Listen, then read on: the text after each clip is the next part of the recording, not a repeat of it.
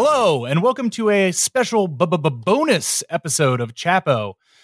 Today, we have convened a special roundtable discussions of the efforts to unionize a Starbucks, that classic establishment that brings the taste of the Palazzo Cafe to every neighborhood in every corner of the world. And to do that, we have brought in a team of 3 union organizers spanning our great nation. So please welcome to the show. We have Vic from Buffalo. Say hi, Vic. Hi. We have Alicia from Oklahoma. Hey. And Quentin from Portland, Oregon. Hey. I'm also here. It's Will. Hi. Oh, yeah. Will is also here. We're not going to pull a classic Matt-style interview where it's 40 minutes into the interview. 15 minutes into the episode. Yeah, and he says one word. So, yes, Will is here as well. So I just kind of wanted to start this by saying, I know this is a very broad prompt, but could you guys each kind of fill us in on how the unionization effort is going in each of your locations, both your specific stores that you're working at and kind of the city location that you're based out of in general? And we'll start with you, Vic. Okay, so I'm from the East Robinson location in Buffalo, New York. We were the 9th store in the city to unionize, and we hit 10 a couple of weeks after, so Buffalo's half unionized. And it's been going really well. They did fire me about 2 months ago. We'll get into that. Other than that, it's been going great. That was not going great. But my coworkers have done a great job of carrying on the union at my store and fighting all of the tactics that they're doing now that I'm gone. And then Buffalo as a whole is doing really well. We're very cohesive, doing a lot of stuff together, planning a lot of actions. It's good. It's good. Alicia. Hey, so I'm from Oklahoma City, and I'm one of the 3 unionized stores in Oklahoma City, and we were the first ones who filed and organized, but we were the last to win our election. I think Starbucks disputed and contested, I think, about 5 of our ballots, and so it took the NLRB and Starbucks and us about 3 months to get those counted, but we finally won our election, and so right now we're just kind of working on getting reorganized and dealing with Starbucks's, union busting and whatnot. And then in Oklahoma, it's been pretty slow with organizing. So we're really hoping that will pick up. And other than that, it's going pretty well. We haven't had any severe union busting here so far yet. Great. And Quentin? Yeah, so I organized the first shop in Portland, in the Portland Metro. It's in Beaverton, back in February, and was pushed out shortly thereafter. So I'm just kind of coordinating regional organizing efforts at this point. My store's completely fucked. We affectionately call it the non-union union shop in Portland. They eventually won their count 3 months later, but all of the rest of our stores are in a much better position. So, and just in general, could you guys maybe walk us through a little bit of what it was like going from the union being just an idea that one of you had in your stores to it going to an actual vote in the stores that you worked at, how you were able to develop the idea, how you were able to get your partners, as they're called, organized around you, and how you were able to petition for an actual vote? Buffalo, we knew about it before it went public. Because Buffalo was where the first unionized Starbucks was, right? Yeah, The so first one that went to a vote. Yes, we all knew about it.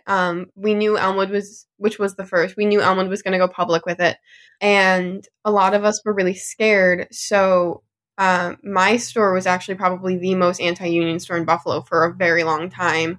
And then in New York, when Omicron started getting really bad, we had our mask mandate reinstated, and corporate told us that we weren't allowed to enforce it. So customers were coming into the cafe not wearing a mask, and we have a lot of immunocompromised partners at work. So it kind of started with me and one other barista reaching out to the union and making them take us out to dinner and just grilling them about it. We were like, who's in it? What are you trying to do here? What's going on? How do I do this? And then I went back to my store, and Buffalo had been hit so hard with the union busting that it was very easy to look at a coworker after a really bad day or a manager saying something just absolutely horrible to you and be like, do you want to sign a union card? Because we both know that we deserve a lot better than this. And once we started signing, we filed within probably a month and a half of me starting to collect cards. Nice. The other two of you guys, did you find that the added pressures put on by COVID were a big motivator for moving this forward? Yeah, absolutely. For sure. That's one of the reasons I wanted to organize, and my coworker who actually like reached out to Starbucks Workers United. They reached out right after a partner was out sick with COVID, and we get like 5 days of like COVID quarantine pay. And then after that, if you don't have symptoms, you're expected to come back to work. But they were still testing positive on their rapid test, which meant they were contagious. And so they needed someone to cover their shift because they still technically like had to come in. And so that was like the final straw motivator that made them reach out. And I quit kind of after the pandemic and came back to Starbucks because I didn't feel safe working there anymore while unvaccinated. And so, yeah, that was a big reason. And it's still a big reason as we slowly lose even more COVID protections. It was similar for us as well. I'm a DSA member, so I've always had the idea that we need a union at Starbucks, but was obviously very inspired by Buffalo and then Arizona and Boston as well. But really the thing that led to all of us start talking about it at my shop was we had like a really bad winter season in the Northwest. And we knew that there'd be a lot of snow and ice coming up, and our boss sent out this memo in our tips that week. And it said, like, you need a plan A, B, and C for getting to work. Like, if you don't want to drive, you can Uber or Lyft. You don't want to do that, you can take public transportation, but then you need to leave multiple hours early to be able to get there on time. And if you don't want to do that, then you can stay over with your coworkers and carpool. And this was like in the middle of a huge spike, and all of us were like already uncomfortable with COVID. So it's like, fuck that. Very quickly got people interested and got 70% of cards signed in the next couple of weeks. Make sure that your team of sled dogs are well fed before taking them out to work. I was going to say, we don't have terrible winter weather here, but we've been having those like pretty bad ice storms from like the polar vortex or whatever, where it gets into the negatives. And thankfully we got a few days off, but like once like the highways clear up, even though the like neighborhoods are still really awful weather, we're still expected to come in. And it being Oklahoma and a Tornado Valley state, a couple of months ago in April, we were getting tornado sirens on and off and had to go into the bathroom to go hiding. And I was like, okay, well, can we like go home because there's like a lot more storms coming and I just don't feel safe working. And I was told, no, we still have to like stay to close the store. Even though my car was just sitting out in the parking lot. Even after it was a long line of storms. So even after the siren stopped, there's still like more like tornado storms coming. And we couldn't even like leave to go home to like somewhere safer. We still had to stay at work. I mean, those are some pretty profound like aha moments about like the first time thinking like, hey, we could probably use a union here. I mean, just outside of just, typical complaints about, management really needs to be treating us better. But I'm interested, Quentin, you mentioned that you're a DSA member and like you kind of always had the idea that Starbucks needs a union. But I'm wondering, before you guys started working at Starbucks, what was your experience with labor unions or your familiarity with organizing? Was this something that you brought into this job, or is this something that you learned by experience, or like because of the situation created by the working conditions at Starbucks? Alicia, go. I've never had experience with unions at all before. But during the 2020 campaign, I was volunteering with the Bernie campaign. And you know what's funny? I was like a Chapo listener then, and y'all kept talking about getting people to organize or like go out. And I was like, whatever, I'll just show up and do it. And, I kept organizing up until the Super Tuesday. But I will say, learning how to like talk to at least strangers then about something I was super passionate about and, like explaining why they needed to vote this way and like why this will be better for them. I think that was like a big learning opportunity, or exposure, just kind of like learning how to like wing it. And then the rest was kind of just like learning on the job. Yeah. So similarly, I came into labor through the Bernie campaign, came into DSA through the Bernie campaign, came into Chapo through the Bernie campaign. And I did phone and text banking in 2020. I remember where I was on Super Tuesday. I was making phone calls. And yeah, I mean, had absolutely no experience or exposure to labor unions before any of that. And most people I've talked to within SBWU, it's the same way. It's like we came to this through Bernie, which is why it's really profound and surreal. Like every time I see him giving a speech and he talks about Starbucks Workers United, or he joined the picket line in Boston, I'm like, what the fuck? Like, this is so surreal. Yeah. My dad, when I was really young, was a member of the Electrical Workers Union. So I knew a little bit about unions, and then in college I majored in history. So I still kind of knew about them, but I kind of thought that they were not outdated, but I was like, oh, nobody really has a union anymore, not in Starbucks. So actually sitting down and talking with organizers from Elmwood was the first real exposure I'd had to unions that wasn't me being 4 years old or in a textbook. And I guess I'm merely a Starbucks patron, but before the consciousness of hey, we need to organize a union to deal with some of these problems. What is the experience of working at Starbucks like, and what are some of the problems created by management that would be alleviated by a union? You can start with Vic. Okay. When I was fired, I had been working at Starbucks for 5 years, and I think that in organizing, people have asked me it's just the union busting, right? It's not. Starbucks has never lived up to the public image that it has, that it treats its employees well. When the campaign started in Buffalo, they told us oh, don't vote for the union. This is merely a problem in Buffalo, and it's just because you had really bad managers, and we didn't know that all of this was happening, but we're all here to fix it now. But seeing Mesa and Boston was another thing that kind of pushed me to organize, because I knew that these problems were really bad in Buffalo, but it couldn't just be Buffalo. I knew it was something wrong with the Starbucks system. I've had managers, insist that we work sick. I've had managers put us in very unsafe conditions and not care literally at all. I've been stuck in snowstorms at work, and they tell me if I can get here, you can get here, and then they don't get there, but I have to get there. The understaffing, somebody's doing 2 or 3 jobs at once, and they just do not care what you do or what you go through. As long as you hit the numbers and you hit that drive-through time, that's all that matters to them. And so having this union and organizing your store, it was empowering for me to be able to be oh, I'm organizing. What are you going to do to me? Fire me. But I felt when I was organizing, I would walk up to my manager, and I was you need to do something about this. You need to do something about this immediately. Because we all know our rights now. We'll walk out.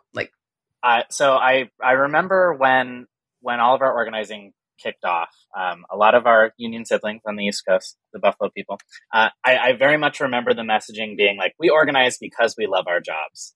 And all respect that is warranted.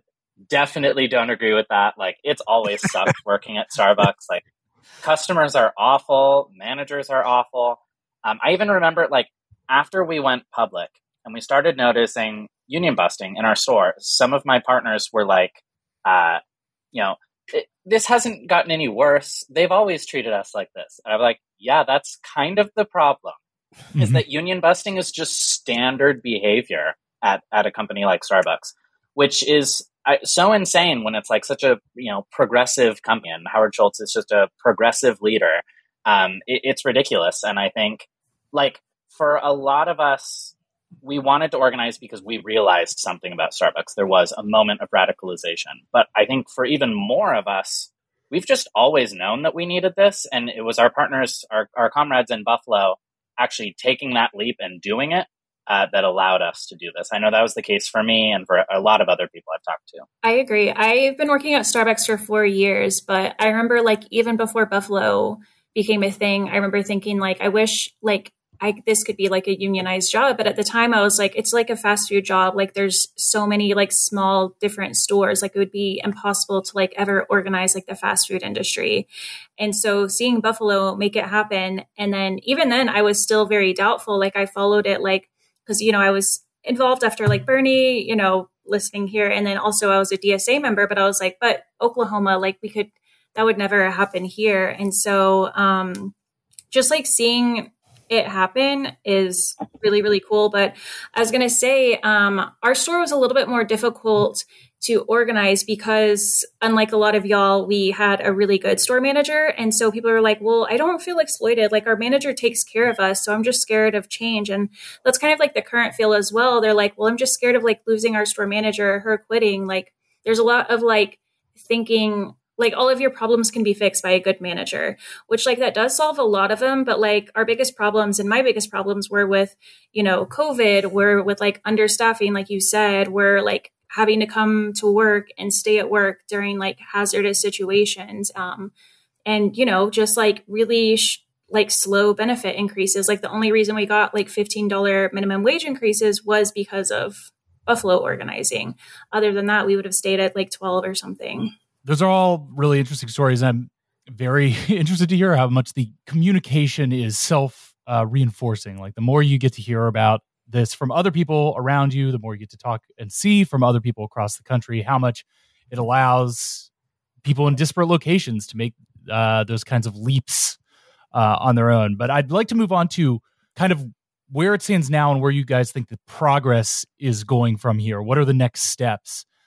So as of today, I think I saw nearly 240 stores have voted, with 80% of the votes coming in for majority of union. So that 240 number is the 80% that have voted majority union.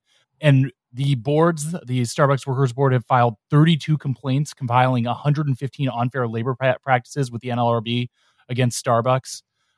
So you're at the point where this is kind of a mature movement. Like you have a number of stores in it. This is like a going concern that is happening. And now you are actively fighting against Starbucks. So I was just, where do you guys see the next steps for the Starbucks workers movement, and where you stand now and what you're looking forward in the near horizon of the legal challenges and the other various challenges around getting more stores on board? I guess I'll start out. So where I'd like see things going, I'm pretty excited to see, because our national bargaining is, finishing up our like proposals and whatnot. And so pretty soon actually kind of recently, we've been trying to get Starbucks to come to the table like nationally, so we can at least come together for like a national contract. And, after that, have, accommodations for stores that need them, or like other local proposals. But like the goal right now, since we'll have the most bargaining power as like a collective body, is to come together nationally. And so right now, Starbucks is still refusing and still wants to bargain at each store on its own completely separately, which does not give us a lot of collective power in negotiations. And so I'm looking forward to Starbucks taking us more serious. I think Starbucks does take all of you very seriously, but not as a union. I think it takes you very seriously not as a union. As a threat. They view this as a like a dagger pointed at the heart of their entire mode of making profit, and wringing work out of young people, and making sure that everyone can have a coffee anytime they want in this country. I was also going to add, while organizing has slowed down, I do hope we can, as more tangible progress happens, it'll pick up. Especially in the NLRB cases. I know we've definitely slowed down the NLRB even slower than it's already been, because it's extremely underfunded and like funding has been frozen. And I'm also looking forward to the NLRB ruling on some like pretty important cases, because right now one of the most effective union busting tactics Starbucks has done so far, outside of straight up firing people, is offering benefits to non-union stores while excluding them to union stores, and saying that they can't offer benefits to them, even if we like are requesting to like accept them because of their union. And right now the NLRB has filed a complaint saying that was illegal, and Howard Schultz himself like needs to do a video like apologizing, which would be really cool. And so the hearing for that is October 25th. And I think once people see that like what Starbucks doing is actually illegal, like we can say it's illegal, but like if they're still doing it, like they're offering a new round of exclusionary benefits, but I think seeing like actual legal progress will help us a lot. Since Alicia brought it up, I actually have this story here from Reuters. This is just yesterday. Starbucks adds benefits for non-union U.S. workers ahead of Investor Day. It just says Starbucks announced a new student loan repayment tools and a savings account program for all U.S. employees who are not union members, the company said Monday, amid a growing union drive and a soaring demand for coffee. As you mentioned, the NLRB has, roundly ruled that like this kind of thing, you cannot give benefits to non-union stores and deny them from union ones. This is illegal. The question is, but like Starbucks is ignoring this, as they have ignored many, many, many steps in this process. It has just chosen to just blackball you out entirely. And I think the question is now with this current Supreme Court, whether like corporate America, like everything is on the table now. And if they can just get something in the federal court system, they're going to roll the dice on that every time. Yeah, I absolutely agree. I was talking about this with a comrade in Portland the other day, and we absolutely think that they're just going to keep upping the ante in terms of blatantly violating federal labor law, because the dream is to get the National Labor Relations Act in front of the Supreme Court. I mean, if they can just gut it at the federal level through the courts, that's what they're going to do. And I mean, Howard Schultz is already evil, but especially so for just like playing into the strategy of the right, which is to just gut regulation at every level through the courts. I absolutely think that's the plan. Yeah, I was particularly struck by this exact thing, that they started offering these non-union benefits pretty immediately, or like early in the spring, early in the winter. And there were several complaints filed against it, and it was already in dispute with the NLRB. And I was struck by them, not only continuing on it, but in fact doubling down by announcing it as an official strategy in the midst of a dispute at their investor meeting yesterday, I believe. So, just to add on that, it doesn't seem like they are feeling, meek or sheepish about embracing these already disputed strategies. And it bears repeating that Howard Schultz was going to be Hillary Clinton's Secretary of Labor had she won the 2016 election.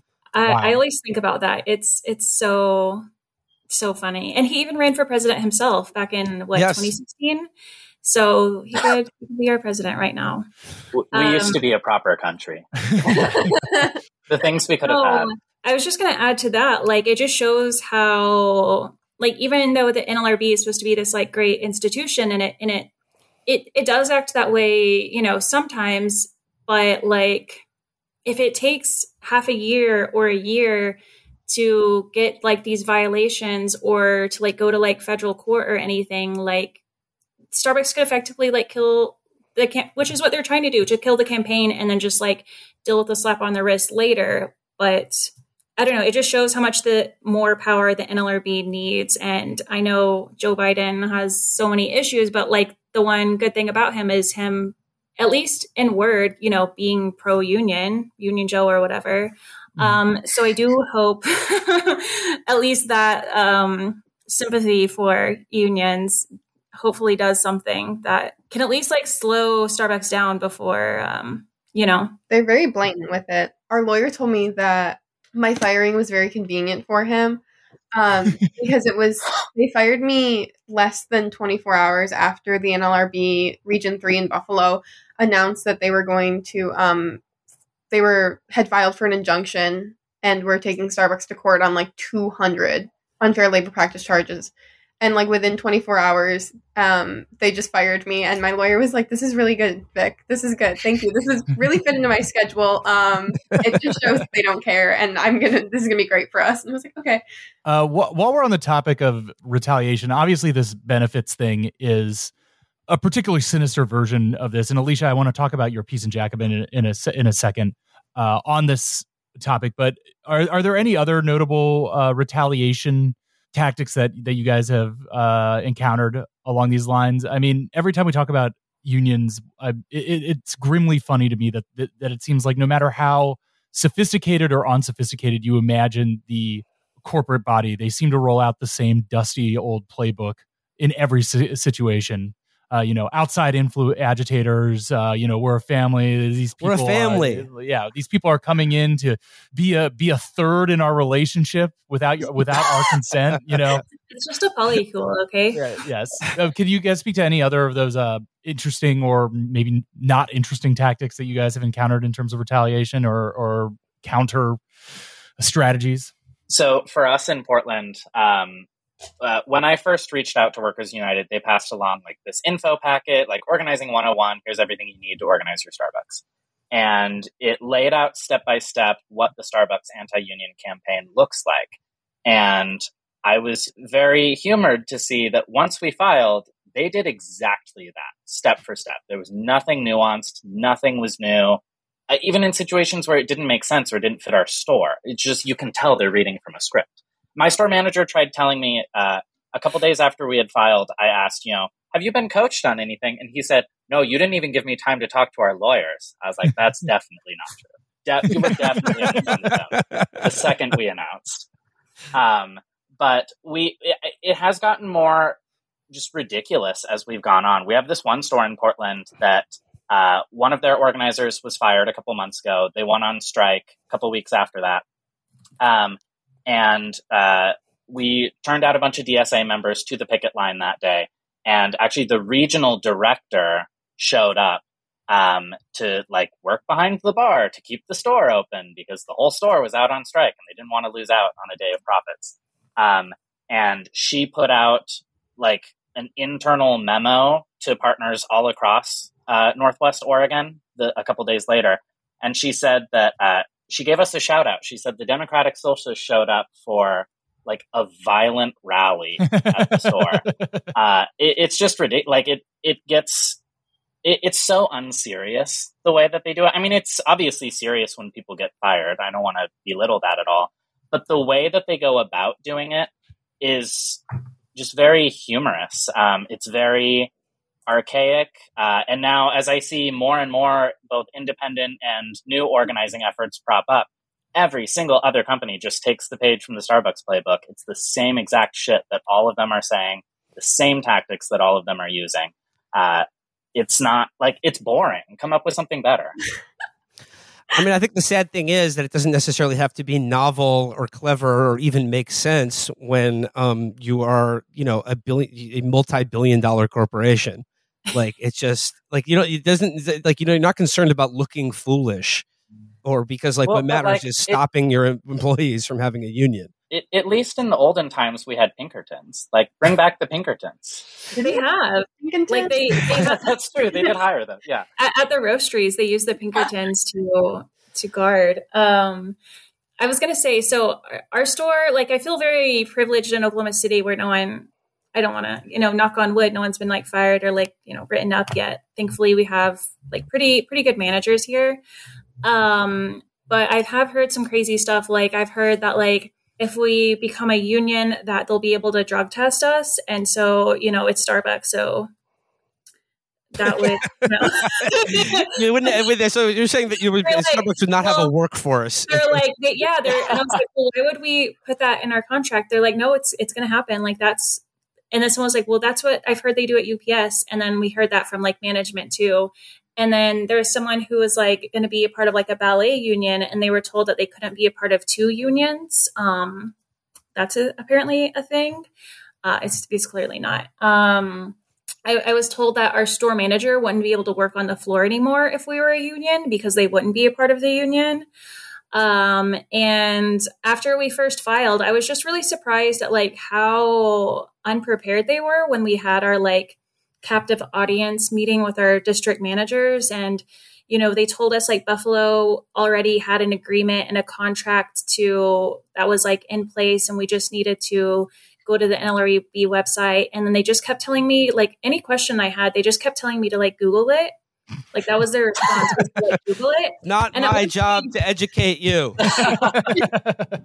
Because they were saying they a common fear tactic they use is just to use the Starbucks Canada contract, where in their Canada contract, they agreed to not transfer or work at other stores because that works in their situation. But they were oh, the Buffalo store already agreed to that. And I was like, I haven't heard that. And they're like, yeah, you can Google it. And I pulled out my phone and I Googled it and I showed him and I was like, that's so weird. Like nothing's showing up on Google. And they're like, I'll have to find out more information for you. So I literally pulled out my phone and Googled it, but it didn't work. We had so much fun in Buffalo. My story we weren't even interested in unionizing, and it was so fun to like mess with them. Truly. They would send in, we got like Ross Ann Williams, Howard Schultz came to Buffalo and gave a very uncomfortable speech. Nobody in the room was excited. And the day that he came, Ross Ann went to all the stores and she was like, partners, we have a very special guest coming tonight. And I literally was like, Ross Ann, it is Howard Schultz. She was like, and, okay. Yeah, Howard was uncomfortable. Look at your hopes up if you thought it was going to be Josh Allen. I know. I was like, you guys are not pulling anybody big. The Bills are union. You're not getting me. So they were fun. They would send in like ops coaches to every single store. And again, like my store was coaches. Yeah, they're called ops coaches. I have no idea what they do. Like no idea. Ops. Are they for the like managers to train against like this kind of thing? Unionizing. Best I can tell is like they do how your store should be laid out and like how the flow of the drinks needs to go and how you can streamline the process, which is very fun because exactly none of them can actually make a drink. So my store, we started doing this thing where they would come in and we'd be like, oh my God, thank God you're here. We're so understaffed. And they would do this thing where they're like, what can I do to help you? So we'd be like, oh my God, we're so understaffed. Do you know how to make drinks? And some of them would be like, yeah. And I was like, great. My partner's been on the bar for like an hour and a half solo and she needs a half. So how about you go take over for her and she's going to go take a 10. And you're good though. You know how to make drinks. Like you're a partner. Go crazy. And they didn't like that, so they actually stopped coming to my store. She wasn't going to come back because I made her make drinks. There's retaliation in terms of blatantly lying to you. There's retaliation in terms of the law firms that they have on retainer to deal with this kind of thing. But there's also retaliation in terms of deliberately fostering an unsafe work environment. Now, I saw accounts a few months back of Starbucks locations literally removing the rubber mats behind the counter. From stores that had sought to unionize. Have you seen anything like that or experienced anything similar? Mine are gone. Could you explain why the rubber mats are so important? So they're there so you don't slip and fall because everything behind a Starbucks bar is wet. They took mine, threw them out, and then oh my God, we had so many, like they're called support managers. They're like managers flown in from across the country to literally surveil you. So we had so many of them that one of them threw them out. The other one ordered new ones. Oh my God. And then he threw them out. The other one threw them out again. Like they're not. So the high level coordination here what a waste of money. Yeah, something to be wanted. This is all very fun, and like the buffoonishness of the retaliation is always entertaining to me. But I would like to talk for a minute with Alicia about a recent article that you wrote for Jacobin. To go back to this benefits situation, you recently wrote an op-ed for Jacobin on Starbucks offering travel reimbursement for abortion services and gender-affirming care, and then immediately using that as a cudgel for the unionizing stores, which seems particularly sinister in the wake of the Dobbs decision. I wonder if you could go into that a little bit. Yeah, it's definitely incredibly sinister enough to piss me off enough to like write an op-ed, and I don't write, but I had to get my anger out somewhere. So I remember seeing the announcement or hearing about it, and then of course, like right under it, there's this little blurb that they put in all of our new little benefits announcement saying, we can't promise benefits at stores that unionize, but it was like very like unclear and like wishy-washy. But the intention was very clear to just show union stores that they can just punish us continually by not offering us the same benefits. And so I remember, hearing my coworkers being like really sad that our store probably wouldn't be covered. And so I called our partner resources line, which is like our version of like HR. And I was like, hey, does this like cover us? I really want to know for our partners. And all they could tell me was that they had not been advised on that. And I was like, well, this is like partner benefits. Like, this is a partner benefit. Like, how have you not been advised on it? I was very, very confused because that was like, they would transfer me to the person that, like handled the like abortion benefits and would like, if I needed that, they would help set it up, but they had not been advised and could not give me an answer whether it like covered union stores or not. And so all of us, knowingly thought that it wouldn't cover union stores. And then there was I think it was Bon Appetit magazine that were writing an article, basically saying what you had said, that Starbucks is using the abortion ban as like a union busting tactic. And it was pretty harsh on Starbucks, and they reached out for comment. And then Starbucks says, oh no, it'll cover all stores. And so suddenly once they're getting bad press about it, it starts covering all stores. So yeah, technically it does cover all now, but the way it was rolled out was particularly insidious, and they really had to be like pushed for like the bad press backlash that was happening for them to kind of change their stance on it. So Alicia, is the idea here that they're like, Starbucks is a progressive company, and like post Dobbs, they're like, yeah, we're gonna provide reproductive health care for all our employees in every state, but then in those states of which the Dobbs decision has made abortion illegal, then to just be like, yeah, that's there if you don't sign a union card. Yeah, essentially that's exactly what they were like. Pretty much everyone's interpretation of what had happened. And again, it doesn't actually cover all employees. It only covers employees that are under like Starbucks' health insurance plan, which you have to work like an average of 20 hours a week for at least 3 months. And then also like pay into, like basically buy insurance through Starbucks to have these protections. And so if you're working less than that, or your hours are getting cut, or you have insurance through somewhere else, like you're not covered at all under it. Yeah, it seems like the confusion is part of the strategy here. I definitely. I was reading this New York Times article that was talking about this from the Times. The wage policy, this is about a similar policy on increased wages that was then post-actively reverted for various stores. Here, I'll just read this. The wage policy appears to have sown confusion, with some employees briefly receiving a pay increase that was then withdrawn.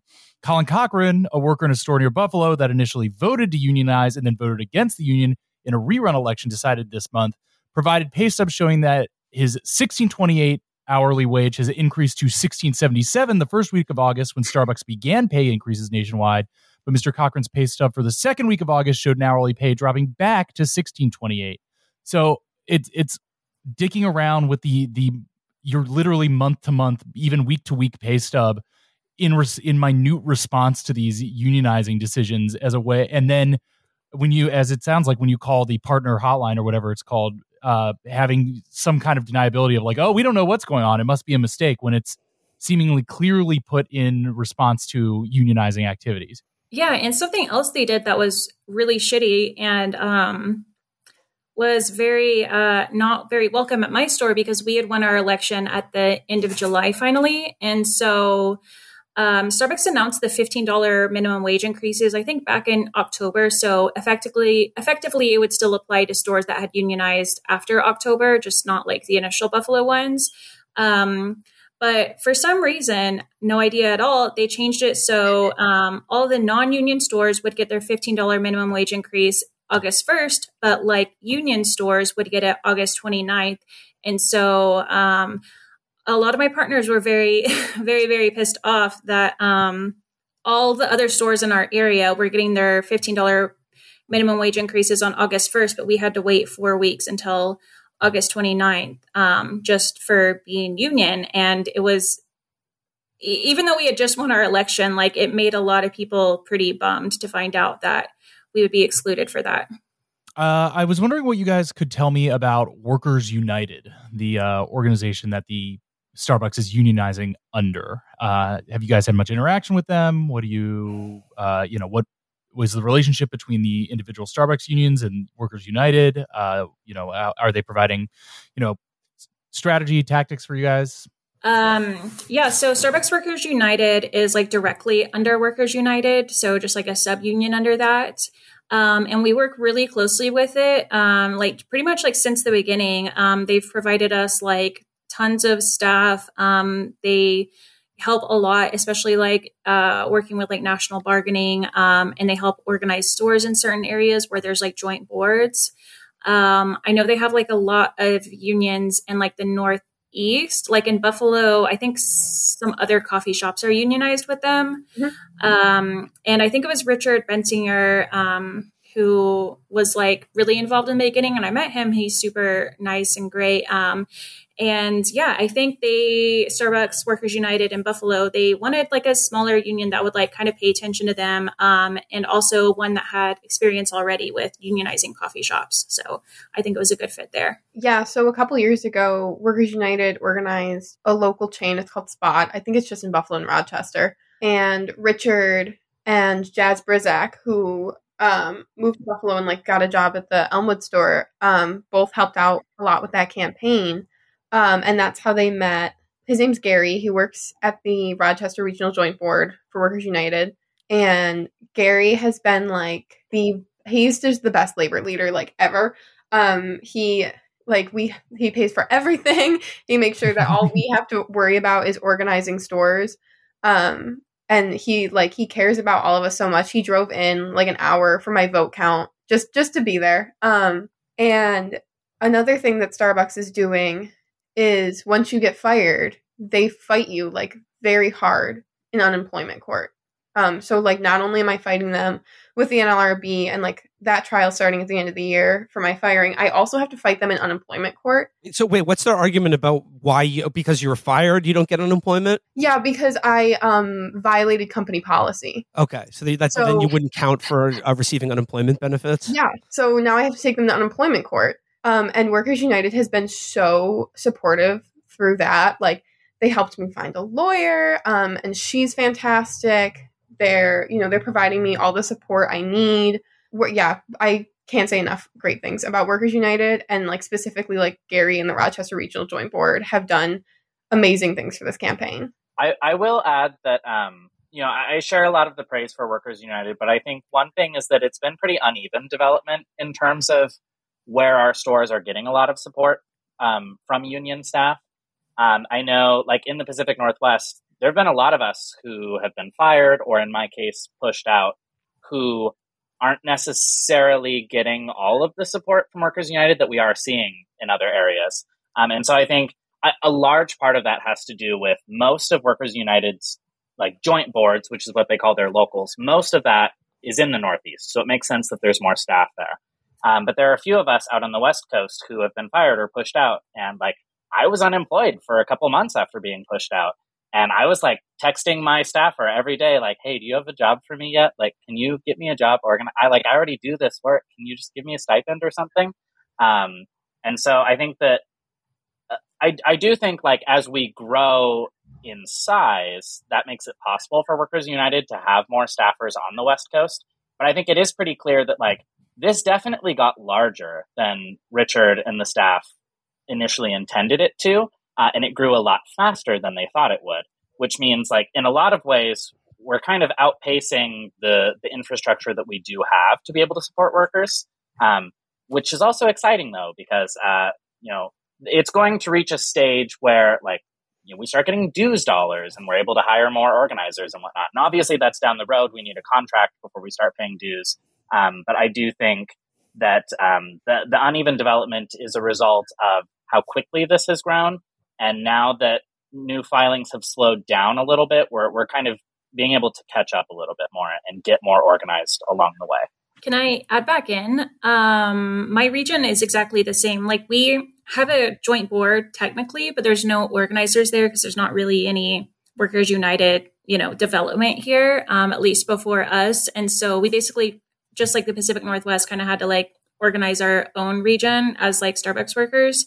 But like with national stuff, they've been super helpful. But yeah, so regional wise, it's been difficult. And I also wanted to add in Workers United put together $1 million strike fund for all of us from the other unions that they have, they've all like voted to use their dues to put that together for us. And so I feel really appreciative for that because I know a lot of unions don't have access to something like that.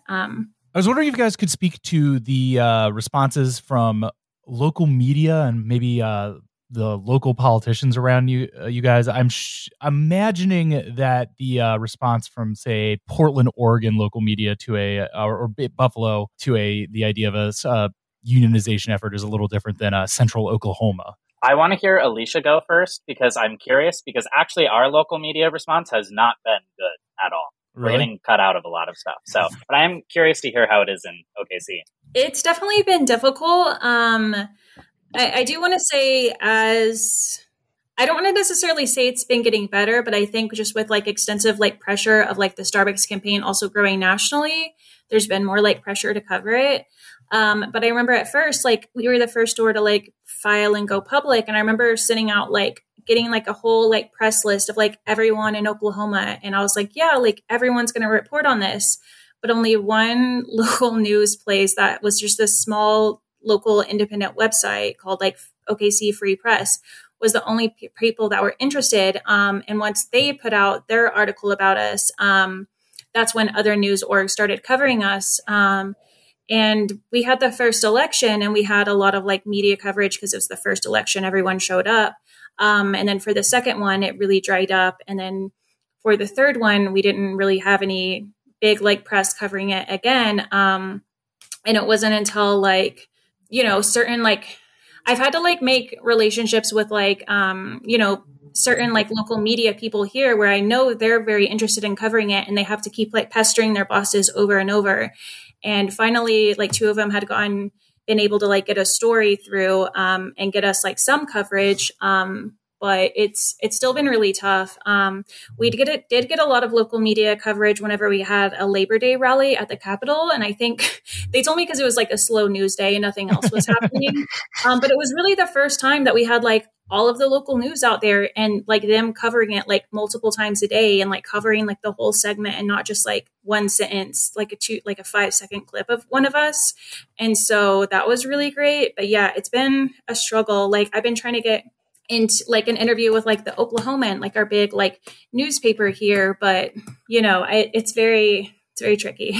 But the people who have like consistently covered us, like the local independent media that is pro-union, like they've been super consistent. But yeah, getting like the actual press has been quite hard. Yeah, and I mean, for us in Portland, it's not necessarily that we're not getting coverage. It's that when we do, there's always just like one quote from one of our organizers, and it's something like Starbucks should stop union busting. Like that's what we're quoted as saying. Like that's true, but we have more to say than that. And especially in Portland, like my store was the first that organized, and from the very beginning, Portland DSA has been like a critical ally in terms of organizing. Like many of our stores would not be at the point that they are without support from DSA. And I know it's similar in other parts of the country. Like I know Buffalo DSA has been really supportive. But like, there's also a drawback to that in terms of local media. Like because DSA is such a like central presence at a lot of our events, local media in Portland does not like covering Portland DSA. So we're actually getting cut out of a lot of stuff just because of like, socialists are there. So we're not going to give them quotes or we're not going to post pictures or whatever. And that's been really frustrating. We have like the Oregonian, which is our big state paper, showed up to one of our strikes. And I was the person that gave the quote, and I identified myself as a DSA member and an SBWU member, and they have not showed back up to another one of our events since then. So, I mean, like, this is not particular to Starbucks. Like, of course the media doesn't want to cover, like, especially class struggle unions, which I think that is the thing that delineates this, is in most of our stores that I've talked with, like it's a lot of younger people who are involved in this movement, and, younger people tend more progressive, more radical. And so a lot of us are running this like explicitly as we are a class struggle union. And that pisses a lot of people off. I mean, including other local unions, like not everybody's into that. So there are definite drawbacks to that, but I mean, obviously it's the right way to do it. So Well, it seems like as as labor actions become gain more visibility, and like the hottest the hottest part of that right now in America is in the service economy in things like Starbucks. But it seems like as they become more visible, there always seems to be this like the introduction of this meta debate about like who really counts as working class or who really deserves a union. And I think like Starbucks, for the media and for people who are opposed to it, I think Starbucks provides a particularly soft target because this idea like, oh, you're all like college kids or like you're spoiled brats or like you're not really union or working class or something. I mean, have you encountered that, or do you have any thoughts on this kind of like who gets to have a union, who counts as working class? The still lingering remnants of the classic coffee flavored coffee debates. In Buffalo, we've had a couple people say it to us, but it's more like individual members of local unions will be like, oh, like, I bet it's so hard, isn't it? Like, very sarcastically, old men at like an action or something. But in Buffalo has, I think I read somewhere that like it's double the national average of union population in Buffalo. So like we're very lucky that we have, other unions showing up. We have our local politicians showing up. We have some media, and our media coverage seems to be limited to like an action, which is kind of iffy still if they'll cover it, but it's firings that they're really the juicy ones. So we had like a Labor Day parade the other day, and we all went and met with a bunch of unions, and we picketed every single Starbucks in Buffalo, union or non-union, and we asked local unions to send people out in shifts so that no store would be unpicketed. And like they showed up for us, and they kind of have all adopted us. And some of them are not very excited that we're there, I think, but most of them are just excited that younger people are interested in the labor movement, and that's really all they care about. I don't want to keep you guys here much longer than an hour, but I do want to kind of broaden out a little bit and see what you guys think about where's the long-term strategy here going. Do you imagine this movement spreading to other fast food type spaces? I mean, the service economy is such a huge part of America's economy right now. This does seem like a first chink in the armor of getting these kinds of establishments involved in labor organizing. Is there any outreach there? Is there any discussion of broadening beyond Starbucks? Do you have discussions with other kinds of fast food workers, I guess? In Buffalo, we've had a lot of like smaller like local businesses have their workers reach out to us and ask like, just how do we get started with this? Even if they don't want to organize with Workers United, we still like give them our little information packet and everything. And so it's been like spreading, especially in Buffalo, I think, but I only really deal with Buffalo. But yeah, like we've had people in similar jobs, like other smaller coffee shops, smaller like restaurants and stuff like that start reaching out.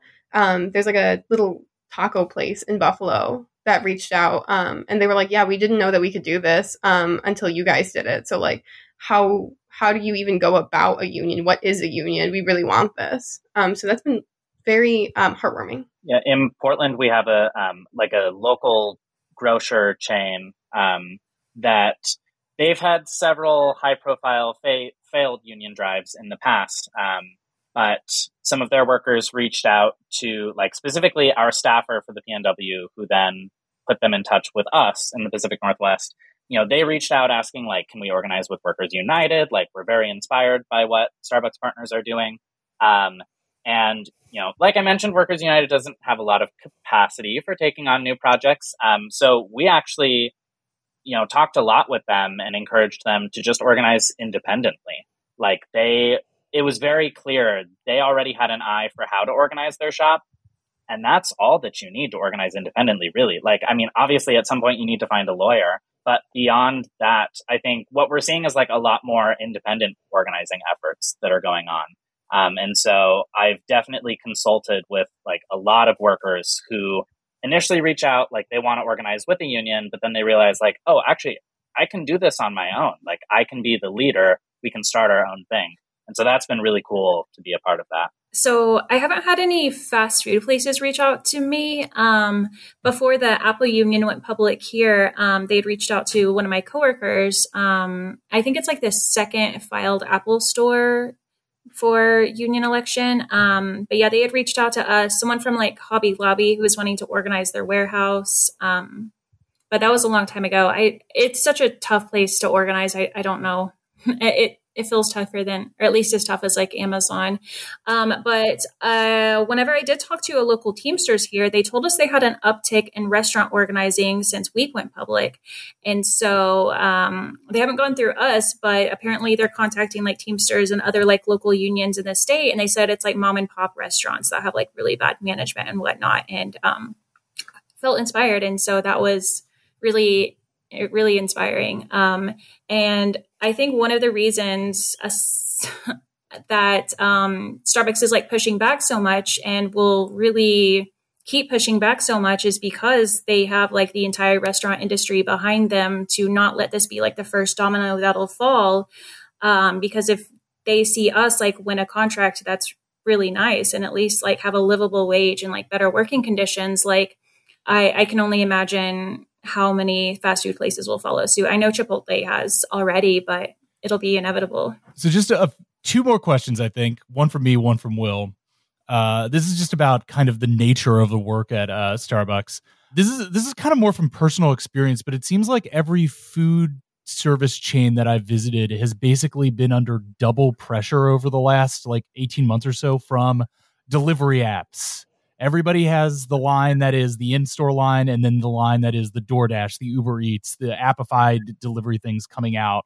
The ticker just rolling through those. And it seems insanely stressful. Has that been a new element of working in Starbucks? And has that how does that affect the pressure of work? I'll say for my store, we do have delivery, and it does get annoying when there's like a 14 like delivery order that comes through, and you need to like do that as well. But I would say it's like really hard to like predict is mobile orders. Because like you're on bar, you see the line, you see there's 5 people in line, you have 5 drinks. But like if someone, comes in with like a 20 drink like mobile order, then, that impacts like the drinks you'll have to make. And then also like delivery on top of that. So it just like adds to your workload that, you don't necessarily usually expect because of like the capacity of like standing in line or like the drive-through line. So it just kind of like adds to the workload. And not all stores like have like the extra people on board to like help with that. The other thing about the delivery apps is, so in the mobile order POS system, we can actually mark out like, we don't have white mocha. So we can mark that out and then it won't let somebody mobile order something with white mocha. But the Uber Eats system does not allow us to do that.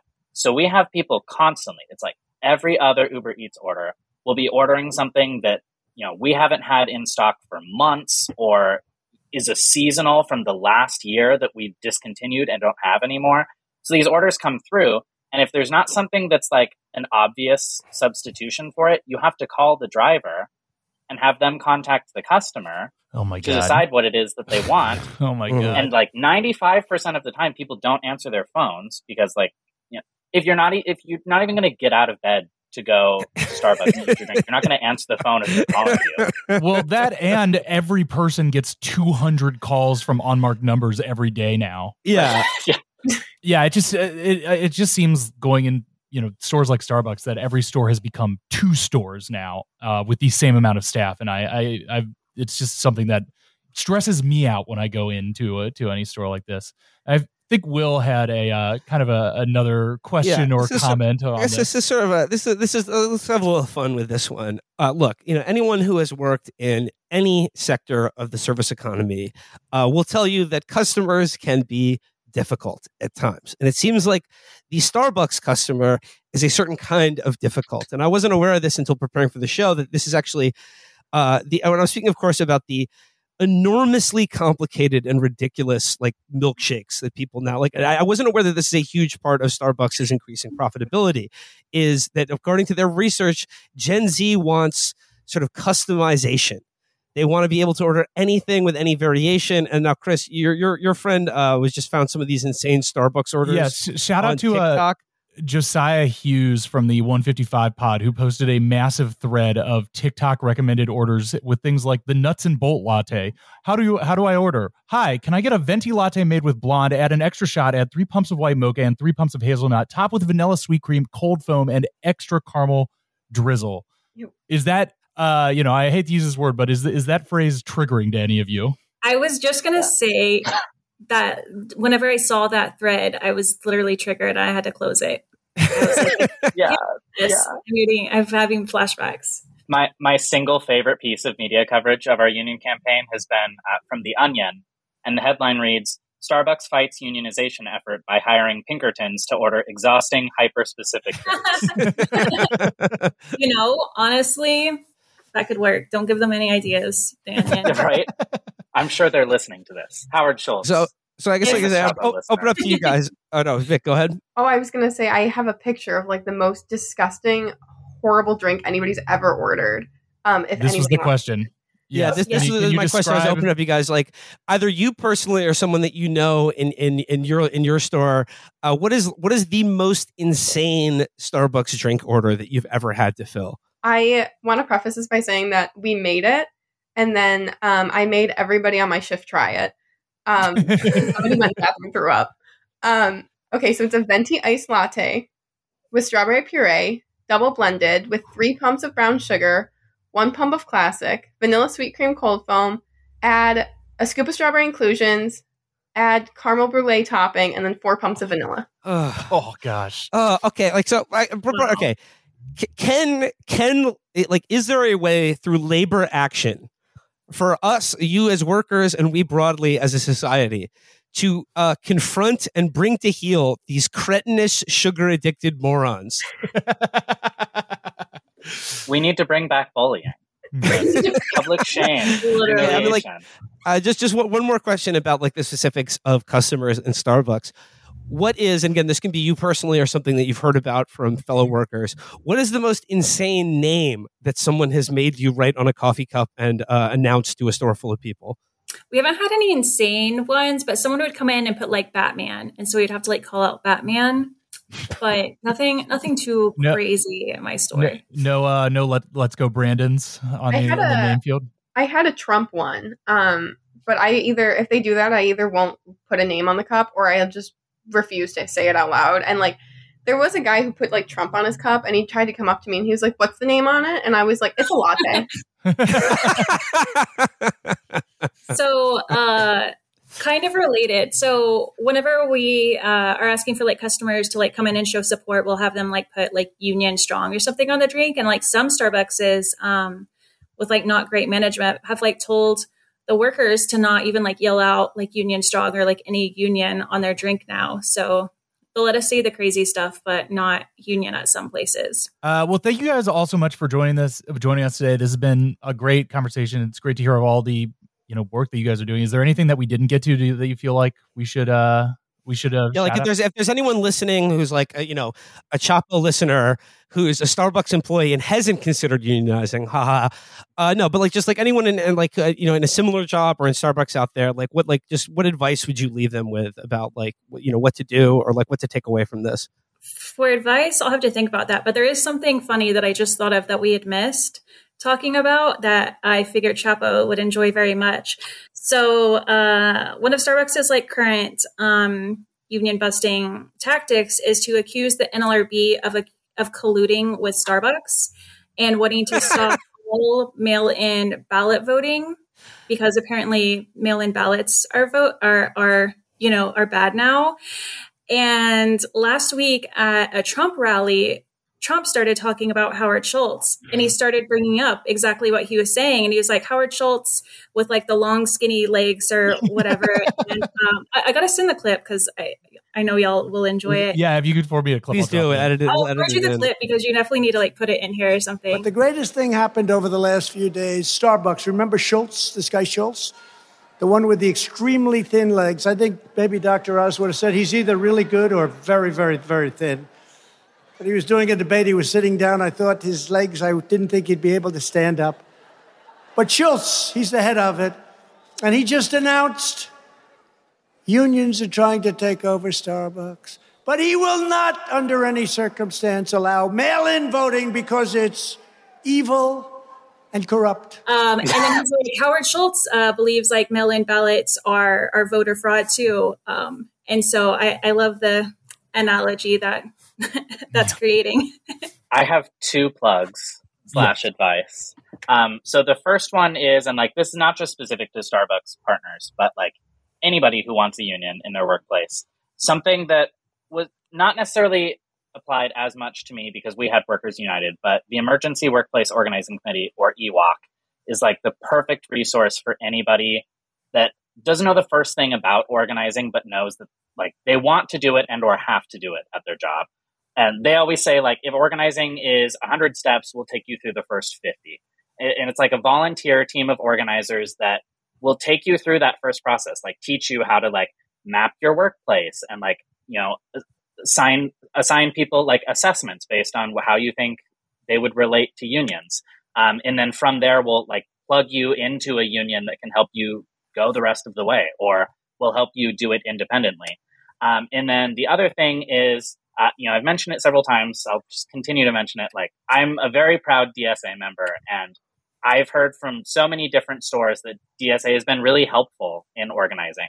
I've also heard from some other stores that are like, hey, where's DSA? Like, we have one nearby, but we haven't heard from them. And similar to Workers United, like DSA also struggles with uneven development. Like, some smaller chapters don't do labor work because they don't have any training on it. They don't know how to do it. And we actually just launched the Labor Solidarity. It's a national DSA strike fund. So it's going to help chapters get in touch with like Starbucks organizers or Teamsters as they gear up for their contract fight this next year. And so just wanted to plug that. It's at laborsolidarity.com. And we have sweet merch and you can donate. And basically it's just going to allow DSA to be as helpful for every other worker as they were in Portland. Like, I would not be in the position I am today without the help of DSA members. I know it's the same for other Starbucks partners. So just wanted to plug that.